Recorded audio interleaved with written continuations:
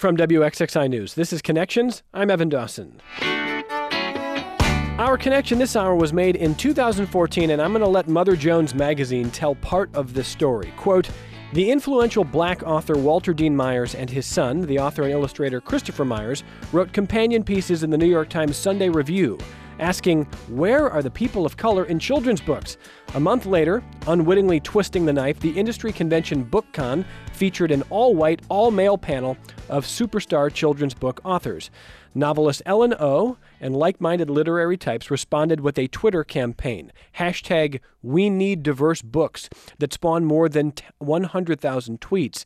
Most hashtag campaigns go nowhere, but O managed to harness the momentum. We Need Diverse Books is now a nonprofit that offers awards, grants, and mentorships for authors, internships aimed at making the industry more inclusive, and tools for promoting diverse books, end quote. But as the magazine notes, that has not fully solved this problem. The Cooperative Children's Book Center at the University of Wisconsin-Madison looked at 3,200 children's books published in the United States last year, and the diversity was still woefully lacking. The center found that only 14% had Black, Latino, Asian, or Native American main characters. And when you move beyond children's books to general literature, a question. Think back to your high school reading lists. How many books were written by authors of color? How many featured protagonists of color? When WXXI News conducted our investigation into the lack of diversity on local teaching staffs, we found frustration among some parents regarding the whiteness of local reading lists. My guest this hour is a children's book author. Perhaps not one you might expect. He's also the president of the Rochester City School Board, and Van White can discuss these issues with a range of hats on. His new book is called Heroes, and it's listofheroes.org. Or .com. .com. Oh, .com. Listofheroes.com for the book online. But Heroes by Van White. Congratulations on the new book. Thanks for being here. Well, thank you. And I didn't know that you were an author, too. I did my little research. Oh, and, stop. Summer in a Glass. Summer in a Glass. Right? That's ancient history now. Well, how long ago did you write it? It came out 6 years ago. Well, the point is, the moral of the story is many of us wear multiple hats. And sometimes what I have found, and I don't know if this was your experience, that one of the ways that we can most effectively wear our other hats is by wearing the hat of an author. And what I mean by that, I just sort of reflecting on the stats that you provided, I was finding in real time, as a member of the Board of Education, when I would go and read to kids in schools, that sometimes the books were diverse, but not as often as I would like. You know, the hero wasn't Latino, African American, Native American. Women were often missing. How often do you read? How often do you read? I would say twice, 3 times a month. I'd say at least 3 times a month. And usually it's to younger kids. Yep. And more importantly, Evan, though, I found that the message wasn't there. You know, aside from the issue of diversity, what I found really missing was when I was a kid, when I was coming up, my mom would take me to the library on Mount Hope Avenue, or the Rundell Library, or I don't know, for those of you out there who remember, the Bookmobile. Dr. Seuss was big. He was huge. And Dr. Seuss always had a message. His images were pretty compelling as a kid. I remember seeing them, but the message was also there, and it carried with me as I got older and older and older. So even today, as I'm reading Oh, the Places You Will Go to college students in a commencement exercise, the message is still there from kindergarten up to graduation. So I found that the message was there. And so what I wanted to write Heroes, what I wanted to do with Heroes is not only write a book that was entertaining, but also educational. And the message here, quite simply, is we need heroes. And not only are there heroes around you, young men and young ladies and adults, but you can be a hero too. When you talk about the messages you saw that you were sort of dissatisfied with when you read to young kids, as you do a few times a month, do you find, like I do, I've got a 5-year-old, I find books are kind of mean. I don't know if mean's the right, but there's a lot of unnecessary nastiness, I find, or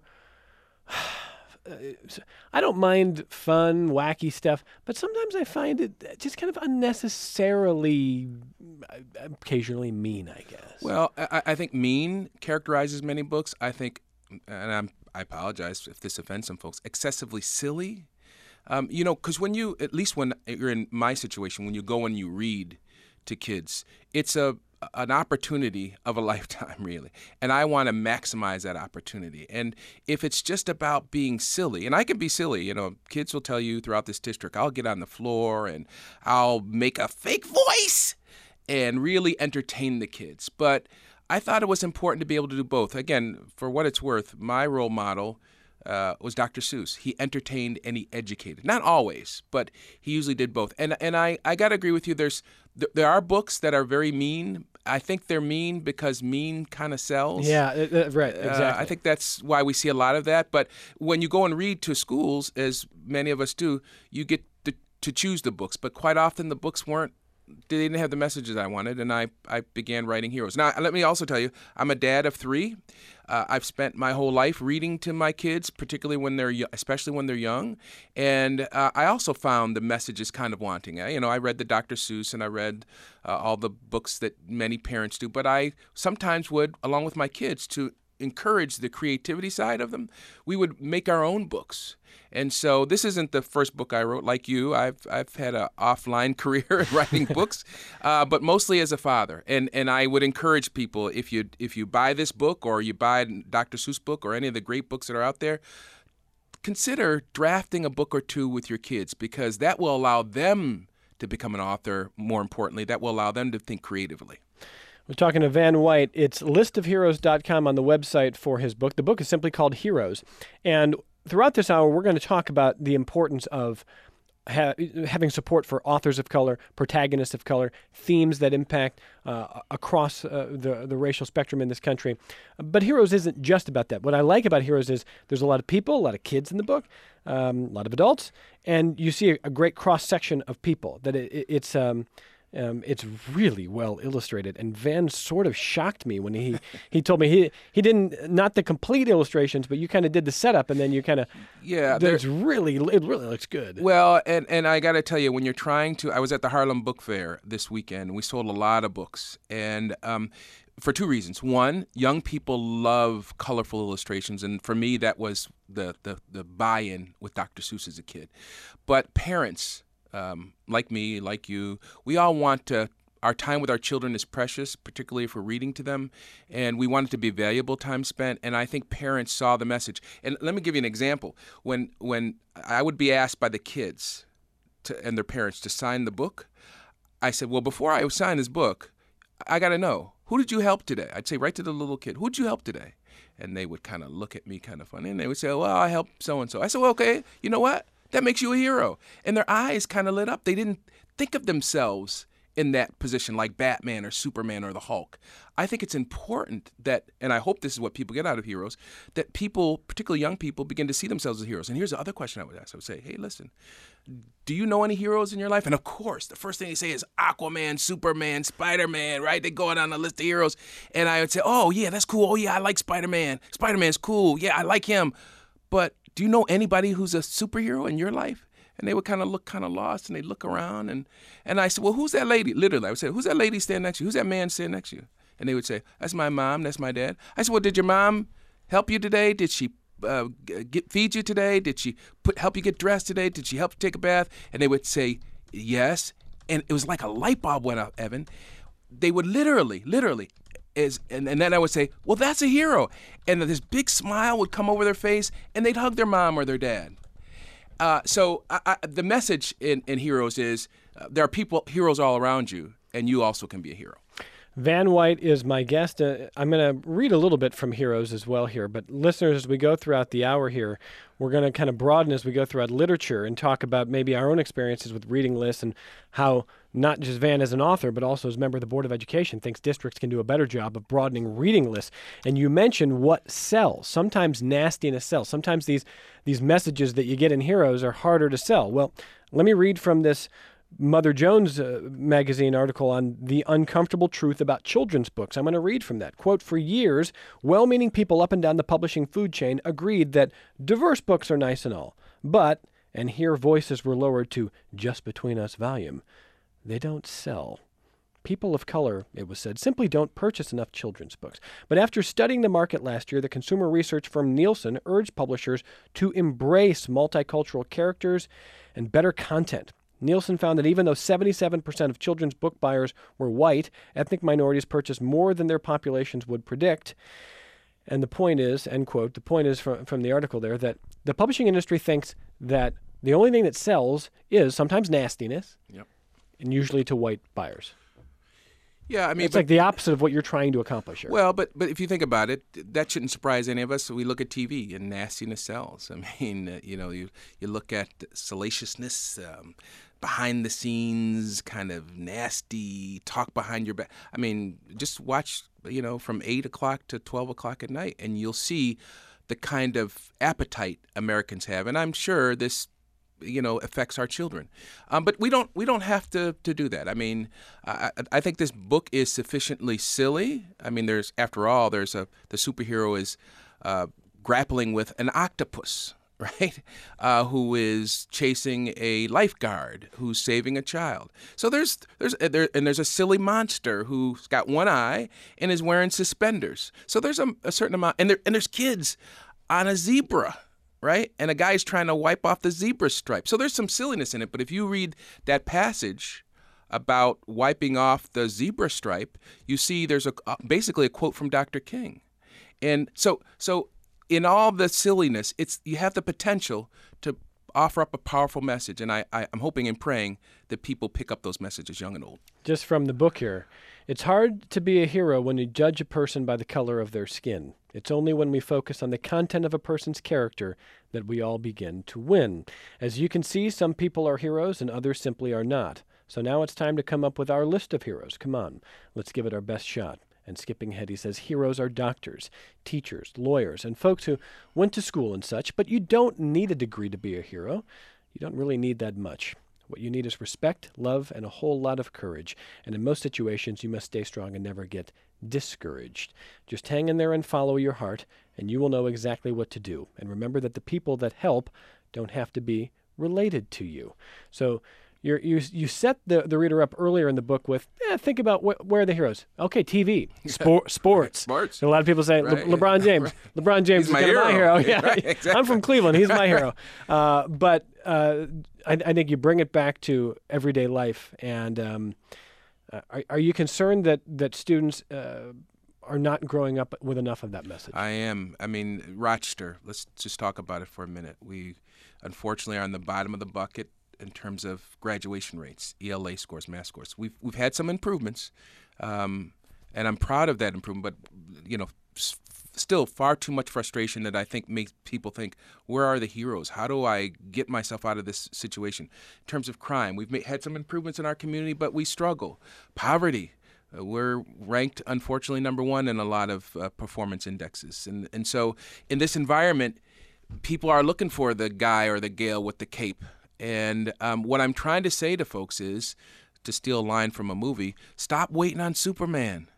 And if you must have a Superman, look at him a little bit differently. Maybe he's not wearing a cape. Maybe she's doesn't have superpowers. Maybe they can't leap over tall buildings in a single bound. Maybe the webs don't come out of their nails, their hands. But maybe they cook dinner for you. Maybe they take you for walks. Maybe they walk you to school every morning. Maybe it's the big brother that takes you to the park. If people can start thinking like that, and not just young people, I hope that enough of us older folks read this book. If we can start thinking like that, people will be more hopeful that the numbers that we look at as a Board of Education won't drive our complete notion of success or failure. Maybe it's the number of people that help each other out. Maybe while we wait for the numbers in graduation rate to increase, maybe if people begin to see their mothers or fathers or aunts or uncles as heroes, maybe people will be more hopeful. And maybe those people can effectuate more changes in areas that we are expecting improvement, like our graduation rate, like our crime rate. Talking to Van White about his new book called Heroes. Find it online at listofheroes.com. And I want to read one section as well there. You mentioned everyday life, not just Spider-Man, not just LeBron James. Your book says this: firefighters and police officers drive vehicles with lots of lights on top. And even when faced with danger, they never think, should I stop? You've got them listed as heroes. Absolutely. We had 4 people who work with the local chapter of Black Lives Matter here on the program recently. And they said they are so fed up that they think the police department itself should be abolished. The communities can fend for themselves, that they do not have trust and they cannot regain it in police. I mean, it was a tough moment to hear. Yeah. And it's a sad moment when there's people in this community who feel that way. And again, I'm not trying to cast judgment on their point of view, even if many people don't agree. But your book talks about police officers as heroes. So tell me about Square. Yeah, I'm glad you brought that up. I didn't hesitate to put them in there because these folks put their lives on the line. And while I have seen personally and professionally the bad apple in the bunch, and I know exactly what the Black Lives Matter movement is talking about, and I know it in a way that some of them don't even know it. I've seen, in terms of my representing clients, what a bad cop can do to an individual and his family. And not just in terms of homicide. I've seen that too, by the way. I've seen it in terms of unjust incarcerations. You will recall Charles Pierre's case. He spent 14 years in prison. One of the reasons why he spent that time in jail is because of shoddy law enforcement. And we're suing on that. But my point is, there's this barrel of apples, and there are some bad apples in there, but that doesn't spoil the whole bunch.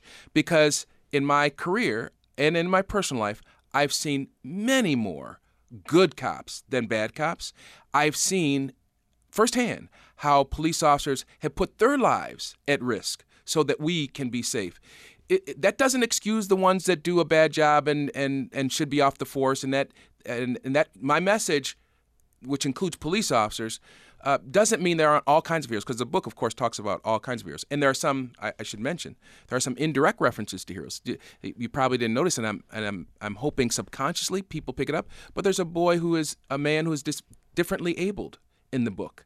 So the message should be that's right. The message should be that heroes are individuals, and that while there may be a cop who mistreated someone, that doesn't mean all police officers are non-heroes or are evil or are bad guys. There are some that are, but by and large, you and I and everybody in this community, and I realize not everybody's going to agree with me, and that's okay. This is democracy. We're able to sleep safer, sounder at night because of police and fire people. Now, some of us are a bit uptight when we see police officers. There's reason behind that, and we have to fix that. I've spent a whole career doing that. But this was a message to tell people there are heroes out there. And by the way, I'm going to tell you, there's another one in there that people probably say, why you put them in there? The military. I'm not a military guy. I used to be a prosecutor, but I'm a civil rights lawyer. But here's the reality. Just because I don't wear the uniform, military or police, doesn't mean I can't recognize that there are people who put their lives on the line. And let me tell you something. Just because they get paid for it, don't make them any less heroes, right? Because there's a lot of us, myself included, who would not do that job, right? And I know there's some debate about military and the exploits of the military and how they have discriminated against, for example, people of color. Certainly there have been some evil people in the military. I get it. But there have also been people who've stepped up. For example, the Little Rock Nine would not have been able to go to school were it not for people wearing uniforms, right? And the peace that many of us take for granted here in Rochester and throughout this country, or when we worry that there might be a terrorist lurking around the corner, our only hope is that there will be somebody in a uniform who will be willing to place themselves between us and that terrorist or that thug, right? So you got to give them props. Not everyone gets that, but you got to give them their props. Just like mothers and fathers, aunts and uncles, the police and the military and civil servants across this nation deserve to be held up as heroes. All right, talking to Van White, his new book is Heroes. Aimed at what age, by the way? What would you say? Well, you could say reading age 4 to 10, but I'm really hoping, Dr. Seuss really has no age limit. I realize that's a bit ambitious, but that's what I was shooting for, that young folks would read it, but adults would enjoy it with them. We mentioned, Van mentioned that a lot of kids, when they think about heroes, they do think about comic book heroes, think about cartoons, things like that. And the writer Ta-Nehisi Coates has been involved with working with Marvel on creating the new Black Panther. He wrote the script to an 11-issue series of Black Panther for Marvel, and the Black Panther debuted in an issue of Fantastic Four in 1966 as the first black superhero in mainstream American comics. The alter ego of T'Challa, the King of Wakanda, a mythical and technologically advanced African country. And NPR interviewed Ta-Nehisi Coates about diversity in comics. I just want to read some of what he said and see what Van thinks. He says, when I was a kid, Spider-Man was a star. Spider-Man was right under Malcolm X for me in terms of heroes. And he said, I would like Black Panther to be some kid's Spider-Man. And on the importance of diversity in comics, Ta-Nehisi Coates told NPR the following, quote, because comic book heroes are like our mythology, they're our Greek gods. And it's in our pantheon that the only people with power, the only people with weight in our pantheon are straight white dudes. That says something about how we imagine ourselves. And it makes perfect sense because he says, let me just speak from a storytelling perspective. I think diversity is a storytelling imperative. If you're not at least grappling with diversity, then you're not depicting the world. And while the world of comic books is not literally the true world, why would there not be gay superheroes? Why not? He says, I feel like the people who don't do it actually are the ones that have to defend the argument. Why does that not exist? Why would there not be black superheroes? Why would there not be Asian American superheroes? If this is our mythology, why would our mythology only be straight white males? What is actually going on there? What do you think of that? Well, I reflect back to my childhood. I grew up in the corner of Clinton and Collingwood, and my brother and I, I've been drawing cartoons and books for years. My brother and I used to draw our own superheroes. We loved Superman and Spider-Man and so forth, the Archie comic books, but they were overwhelmingly white characters. So we drew our own characters. My brother, who is now a Baptist pastor in Detroit, his first character that he drew, and he was our equivalent of Spider-Man, he's Afro Man. And Afro Man had a pick in his hair, and he would take the pick out and wham! Throw it at somebody and stop the bad guy. With the pick? With the pick. Oh, yeah, back in the day, picks, you could unfold them. You probably didn't have a pick, but somebody out there knows what I'm talking about, right? You'd have a pick, and it would be red, green, and black. Okay, I'm educating some and refamiliarizing others, and it would have, like, the handle would flip over the pick, right? So you could flip it open like a tricorder or something like that, and start to flip it open, and you take it out of here and shoot, and he'd stop the bad guy was trying to shoot somebody. The pick would go through his clothes and stick it to the wall. That was our superhero. So we compensated. Now I realize a lot of people don't. I get the message that some folks look at superheroes and they see them as the guys in the quote unquote white hats. And there needs to be more heroes of color. I think that's changing. I do. I mean, if you look at Samuel L. Jackson, he's like the head guy in the Avengers series, right? For those of you who are comic book aficionados, there's a black, I don't know his name, but he kind of flies around. He's with the Avengers. I see a couple of people nodding their head. I'm not really a Comic-Con kind of guy, but I do know what you're talking about. But I think the industry is changing, and with respect to heroes, I was very conscientious of that fact. I wanted to make sure that the person on the cover, I'm going to be honest with people, was a person of color. But let's be clear about this. This is not just for black children. And I think that was part of the research that you were describing earlier. Yep. This is for white children, because you know what? White children need to see that black folks can be heroes too. But that's not even the agenda. I'm hoping that people will read this and say, hey, there's a hero. I like the message. Because black folks need to understand that their moms and dads are heroes, but white folks need to understand their moms and dads are heroes, and vice versa. So I'm hoping that the message gets across that heroes don't all wear capes, but they all have a compassionate heart and a generous soul. It's a beautiful message. Van White, my guest. The book is Heroes.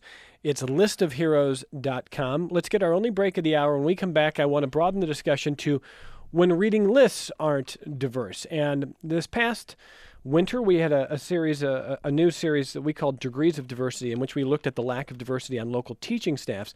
And we met a number of local parents. You're going to hear from a grandparent in the Pittsford School District who was frustrated by lack of diversity on reading lists there, and what that does, and what the impact that is. We're going to talk to Van about that and a lot more as we continue on Connections. I'm Evan Dawson. Thursday on The Next Connections, we broadcast from WEOS studios in Geneva, and we'll sit down with the new president of Hobart and William Smith Colleges, Dr. Gregory Vincent. His plans for the future of HWS in the first hour. Second hour, it's our Summer of Food, continuing with a conversation on composting. Well, how about this? We're going to take composting to the next level, talking about the future of food waste. Talk to you then.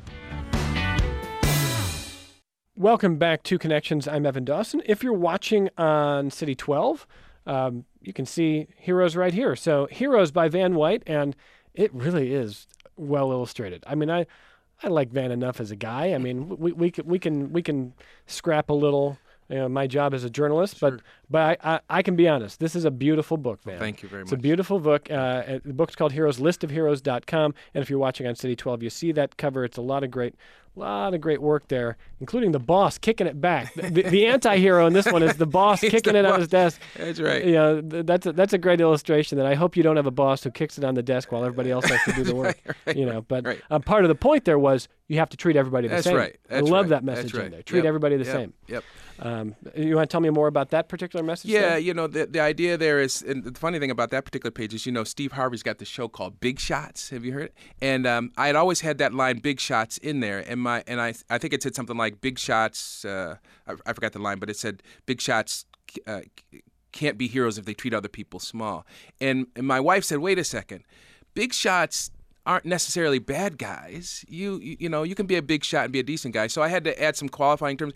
The moral of the story is I literally started writing this book a day after I spoke to some kids and said, you know what? I want to have a more powerful, colorful message. So I'm going to write and I'll be done within a couple weeks. I mean, kids' book, what could it take, right? It took me a year later and fine-tuning it like on the issue of Big Shots. But I hope and pray, and this is quite sincere, that if I can change some hearts more than I can make money, because to be honest, I'm self-publishing, so I'm not going to make a lot of money off it. If I can change some hearts, not just to the classes I read, but if somebody looks at it like an adult and says, oh yeah, that's a hero. And again, I spend my whole, I would say 70% of my time in the courtroom or the boardroom dealing with issues of race. But I got to be honest, so I make no apologies for making the statement I'm about to make. I'm not trying to make a racial statement here. Now, it just so happens that when you read this book, it is filled with diversity. I was very conscientious about that. But that's not the message that I'm trying to get at, although I hope and pray when people read it and say, hey, you know what? Subconsciously, look at the heroes that we have around us. Absolutely. And this is not central to the discussion, but you're a good person to ask on this. Any advice for somebody who thinks, I gotta be a children's book author? How hard can that be? Well, here's it. My father wrote some books. He died of cancer about 30 years ago, and he wrote books in an era where literally my mom typed up his manuscript, right? And the cutting and pasting literally was cutting and pasting. If you have a desire, and I said this at the Harlem Book Festival, we spoke to a lot of people there, authors and would-be authors. Today's technology makes it a lot easier. I just remember my dad and my mom laboring over the book. Today's technology, literally with Word, you can move stuff around, make different versions of it, save it. And then with the print-on-demand industry, you can produce a document, a book that is credible, that looks decent. I mean, this is like any other great. book, Oh, right? Yeah, looks great. And then the other thing is with social media platforms, Facebook, create your own website. There are opportunities to get your message out there, to sort of level the playing field. So to answer your question, anybody out there thinking about writing a book or a children's book, and that's your dream because that's how you feel like you can fulfill some desire that you have or address some community need, go for it because the tools are there for you to do it. I really thought you were going to say, no, but it might take you longer than you think. It's probably not going to be a week. I should add that, but I don't want to deter people from their dream because it can be a powerful way for someone to express themselves. And who knows, you might help somebody else down the road by reading your book. I want to listen to what we heard from a woman named Musette Castle. Musette is a grandparent in the Pittsford School District, and we met her when we were talking about the lack of diversity when it comes to teaching staffs. And this is something, let me grab, we'll get to Musette in a second. Okay. Let me grab one quick phone call because I think what we want to do is we're going to kind of broaden the discussion in a second. But Suzanne in Rochester wants to respond to some of what she's heard. So go ahead, Suzanne. Well, I just wanted to go back a little bit in the conversation to when Van was talking about people in the family being heroes. For me, what was really important was the stories that my father told. And my father could tell a story verbally from, for about a half an hour, one story right after the other, and they were the Anansi stories. Yep. And then my mom told stories, but she told stories about her father, who was a doughboy and fought in World War I, and when he came back, he had all kinds of stories about the war in France and the Champagne campaign. So I just wanted to advocate for, I know books are really important, and I appreciate the kind of list that Van is talking about, but I also want to encourage people to verbally tell stories.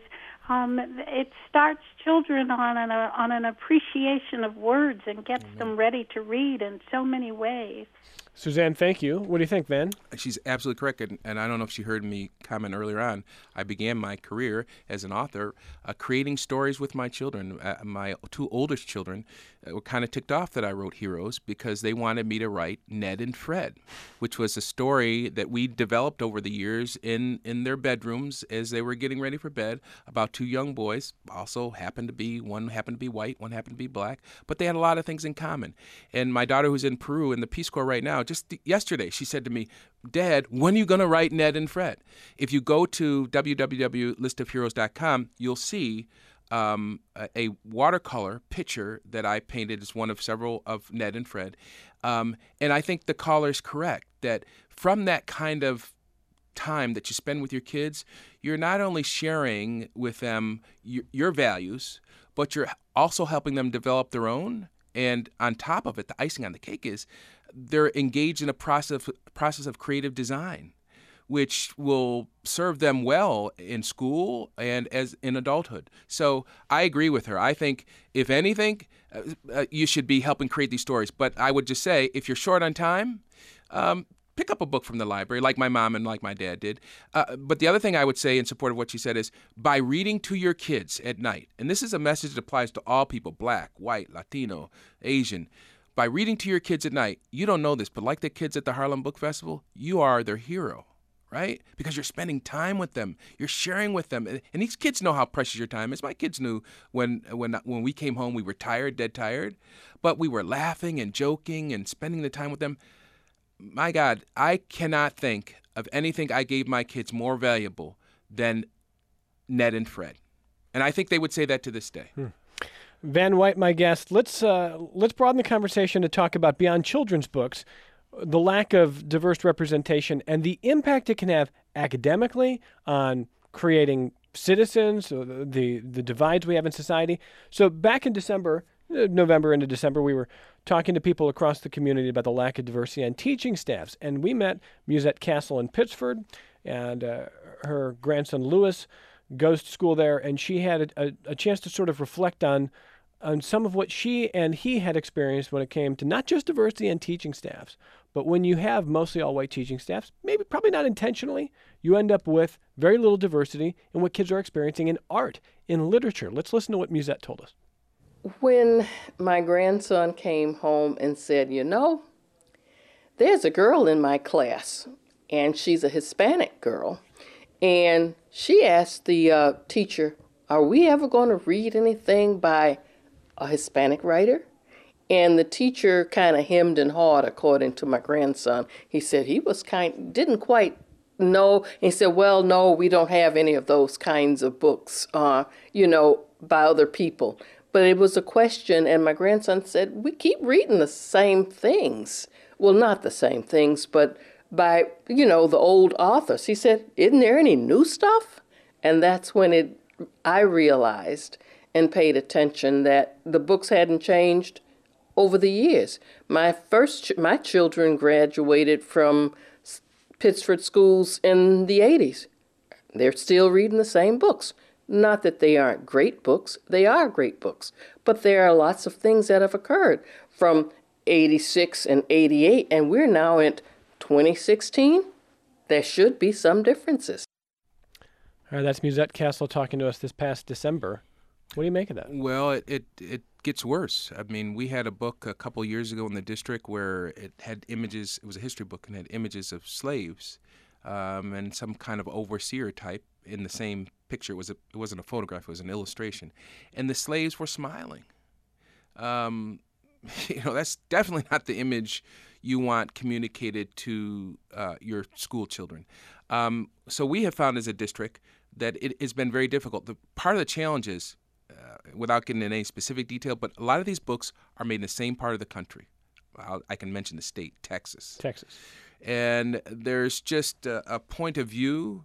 I think the report that you were reading earlier on, a portion you may not have mentioned, I think 85% of the people that are in the children's book world or the book world are white. So their experiences probably tend to drive the selection of authors.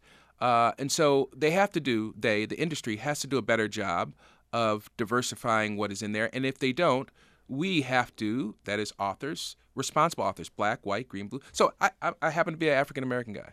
The next book that you write, you probably, or an author listening, will probably make sure that there's a few extra black folks in there, Asian people in there. I'm telling you, Evan, it's not easy because I literally did the first run of this book and I looked at the characters and people are going to think this is ridiculous, but this issue is important. I did 1, 2, 3, 4, 5, 1, 2, 3, 4. African American, women, Asians, differently abled. You have to work at it. It's because we all have our net. Those people in Texas, I'm not gonna say they're bigots. I don't know them from Adam or Eve, but we all have our preconceived notions. We're all raised by parents in certain neighborhoods, so we have a certain point of view.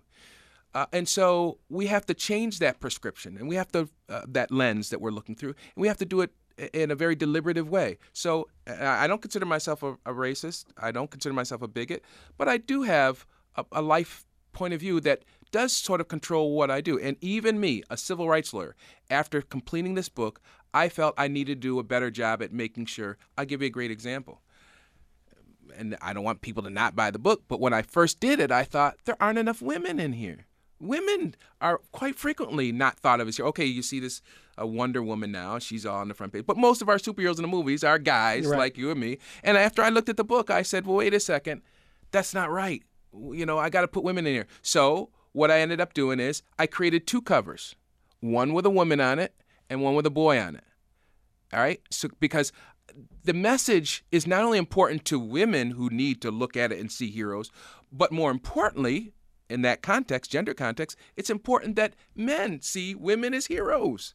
And it's important that black people, I think black people already see white people as heroes because those are usually the image they have, but it's important that white people see us as heroes, right? Because not just because you want to make black people feel good, but this world that we live in is very heterogeneous, right? The global economy is going to require that black folks, white folks, Asian folks deal with people who speak different languages, look differently than them. There aren't enough walls to be built that could or should prevent the kind of contact that's going to have to take place between people. So when an author, or like that teacher, that caller, said, these books need to be more reflective, I thought things had changed ahead, and we really, all of us, have to check ourselves, not just white folks, but black folks too, Asian folks too, and make sure that we are inclusive. Now, I want to be clear. Black folks have traditionally been left out of the superhero dialogue.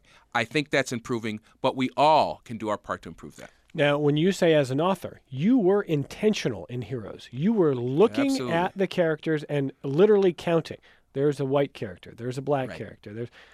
And you wanted to be intentional because you have to work at it, because it occurred to you that you could have more female characters. So you were intentional as an author. Yep. Do schools, do teachers, and this is something that I'm not totally up to date on in terms of how reading lists, or what sort of the world that teachers, like say you're a junior English teacher. I don't know what the world of possible books you have to work with is exactly.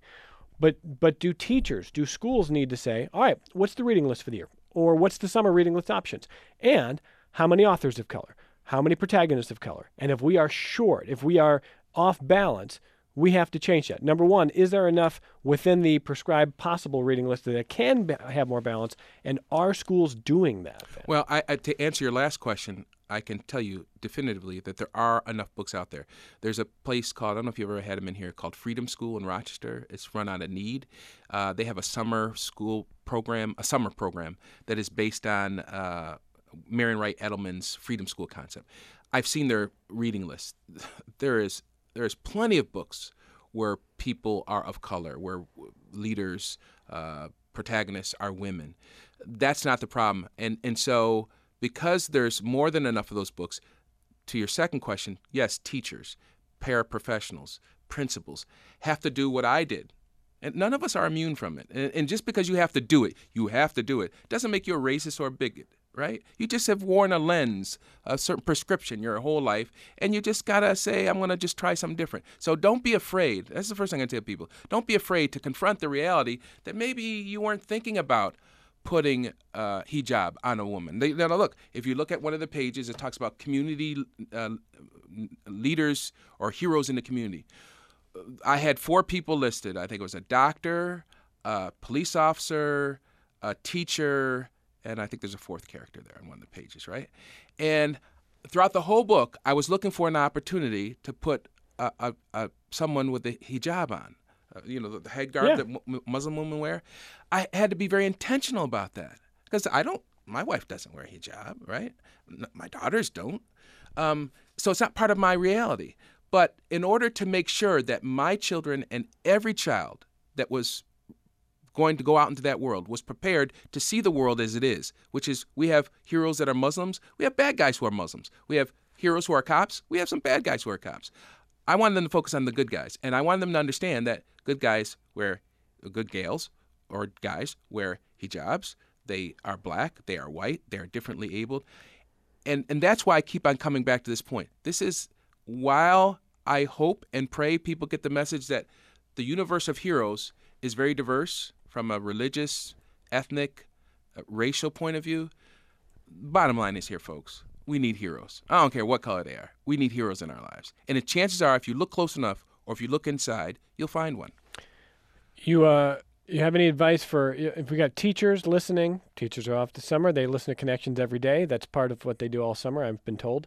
Or school administrators, and they're thinking about, what? Our reading lists are not diverse enough, particularly at the high school level. Any authors stand out to you that they should start with? Van White. That's kind of a ridiculous plug, but I never thought I would hear myself saying that. But I can't name any specific authors, but I can tell you this: if you send me an email at van.white@thelegalbrief.com, I can get you such a list because I know people who make it their job in the classroom, in the summer camp room, to make sure that the heroes, the folks that they want their kids learning about, the authors that their kids can read from, are diverse as this nation is. Yeah. Let me grab, because a lot of schools now have Ta-Nehisi Coates, Toni Morrison. But the question is, how do we keep pushing, and be aware of the rich texture that's out there. Chris in Rochester next on the phone. Go ahead, Chris. Yeah, hi.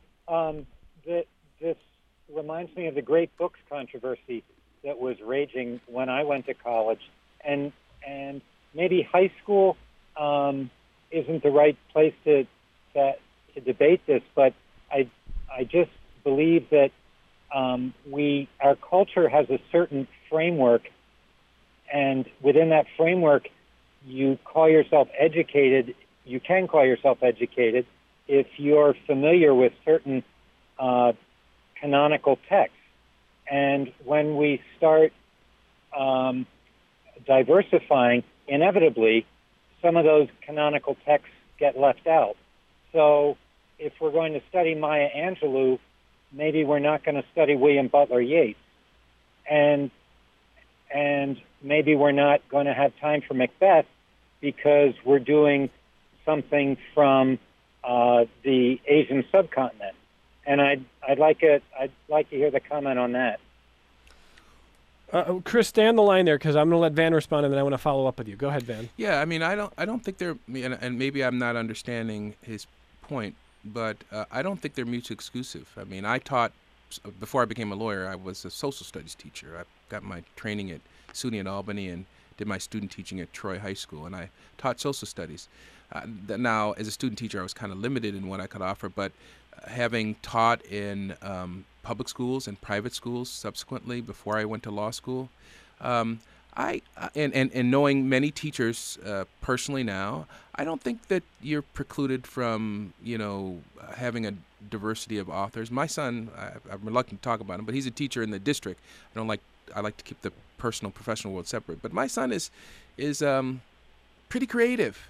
in putting diverse authors in front of folks. I mean, he's an English teacher, and he talks about Shakespeare, but he also talks about the great rappers of our time. So, but can I just jump in here? Because here's what I think Chris is saying. I think he's saying, unfortunately, you can't add hours to the day, and this is a zero-sum game. If we're going to teach more authors of color, then maybe we don't have time for Hemingway this year.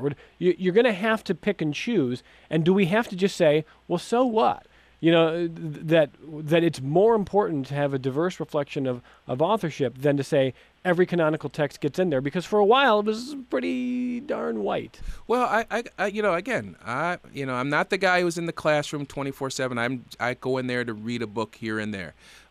And again, I'm reluctant to focus in on my son, and I don't need to, because I know there are a lot of teachers in this community that can do both and do both. I know that as a parent, and I know that as a school board member. So, rather than get into debate, what I intend on doing is going back after I leave the studio and reaffirming what I believe I know, which is I'm just going to tell you, to keep it real. And again, at the risk of my son, he likes to separate the worlds. The dad is a school board member, the Mr. White as a teacher in the classroom. But I got to use him as an example. I'm very proud of him for a lot of reasons, as any dad would be. But I hear him talking about Hemingway and Tupac.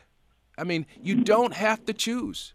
I mean, and if you're creative, I think what prevents people from being creative and synchronizing some of these authors and putting them all in is that lens that I'm talking about. Okay, I think you can do it. Chris, quick follow-up. Go ahead. I'm just kind of aghast at the comparison between Hemingway and Tupac. I'll just leave it at that. Well, see, that's exactly no offense, and I know this isn't a controversial show. That's exactly the point I'm making. Why would you be aghast? You don't have any problem with Hemingway. Is the concern that you don't think Tupac is a poet? Is that what you're saying? I'm really not. We're talking about personal preferences. One is a Nobel Prize winner, and the other is not. And one is a Grammy Award winner. Harold had sold millions of copies of his poems, perhaps more than Hemingway did. But that's not even the comparison can't be in the numbers. But you're only proving my point, sir.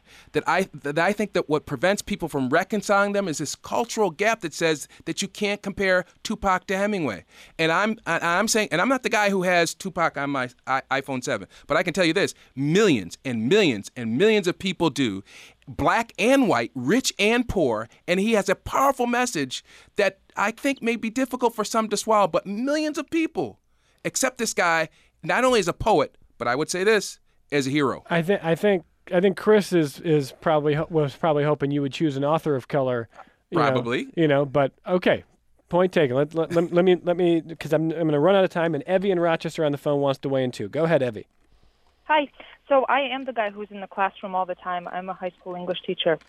And I just wanted to say that we have this conversation as teachers all the time. Like, you want us, we're in. We want to teach more diverse texts.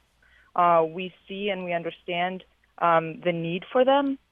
And we have committees and groups and meetings where we discuss this, and we make long lists of authors and titles that we would love to include in the curriculum, even if it is at the expense of some of the great works that are in the canon. The problem is currently that socially there are so many other obstacles besides teachers not getting on board or teachers not being educated enough. So we don't have, there's all this focus on STEM. There's Common Core, which doesn't focus on fiction. And so we don't have the budget, we don't have the time, we can't buy the new books, we can't develop the new curriculum that's facing that direction, because that's not socially where we're looking as a community. So, Evie, in other words, if you wanted to add authors of color to your reading list for next year, you might not have the budget to even get the books? No, never mind if and might. I do want to, and I don't have the books. Okay, two things. This is a wonderful conversation. I appreciate it and feel very blessed to be here, because this is the kind of information that is helpful. And I would share this with anybody, and I think I have already, and I'll share it again, van.white@thelegalbrief.com. You can get that off from any district website, van.white@thelegalbrief.com. Because we do have to have a dialogue about obstacles to, if we're saying be diverse, and obviously this teacher, and as I indicated earlier on, there are lots of teachers that are doing this or attempting to do this. Or desperate to do desperate this. to do it. We don't want to put obstacles in their way. And so I need to hear more about those obstacles, and I hope this particular teacher and others contacts me on my website or sees me at a board meeting, and we have some conversation about it. Okay, and again, I'm not sure which district she's in, or if she is in Rochester, but if she's not, she's got to be able to have a dialogue with her administration that says, if we care about this, that's right. We have to find a way to fund it. We have to find a way to prioritize. And I would add, there's another person that she has to talk to, or that we have to talk to, and that would be the commissioner of New York State Education Department, Commissioner Elia. We have to talk to Regent Norwood, Regent Brown, and other Board of Regents members to make them say, hey, listen, if we're going to deal with this Common Core, you got to make sure you give us opportunities to integrate other texts and other authors in it. And that goes for every district, because as Van said, Heroes was not a book that he wrote with diversity as the main theme. It's about what heroes are and helping kids see positive messages. But the imagery in Heroes, which is beautifully illustrated, certainly was intentionally diverse, and he hopes to see more of that. The book is Heroes by Van White. It is listofheroes.com. If you want to check it out online, you can get it there. Thank you. Thanks for being here. Appreciate it. It always gets interesting, doesn't it? It does. Yes, it does. That's Van White from the Rochester City School Board and an author. Our thanks to Rob Braden, the engineer. Megan Mack is the producer. I'm Evan Dawson. Have a nice afternoon, and we're back with you Thursday on member-supported public radio.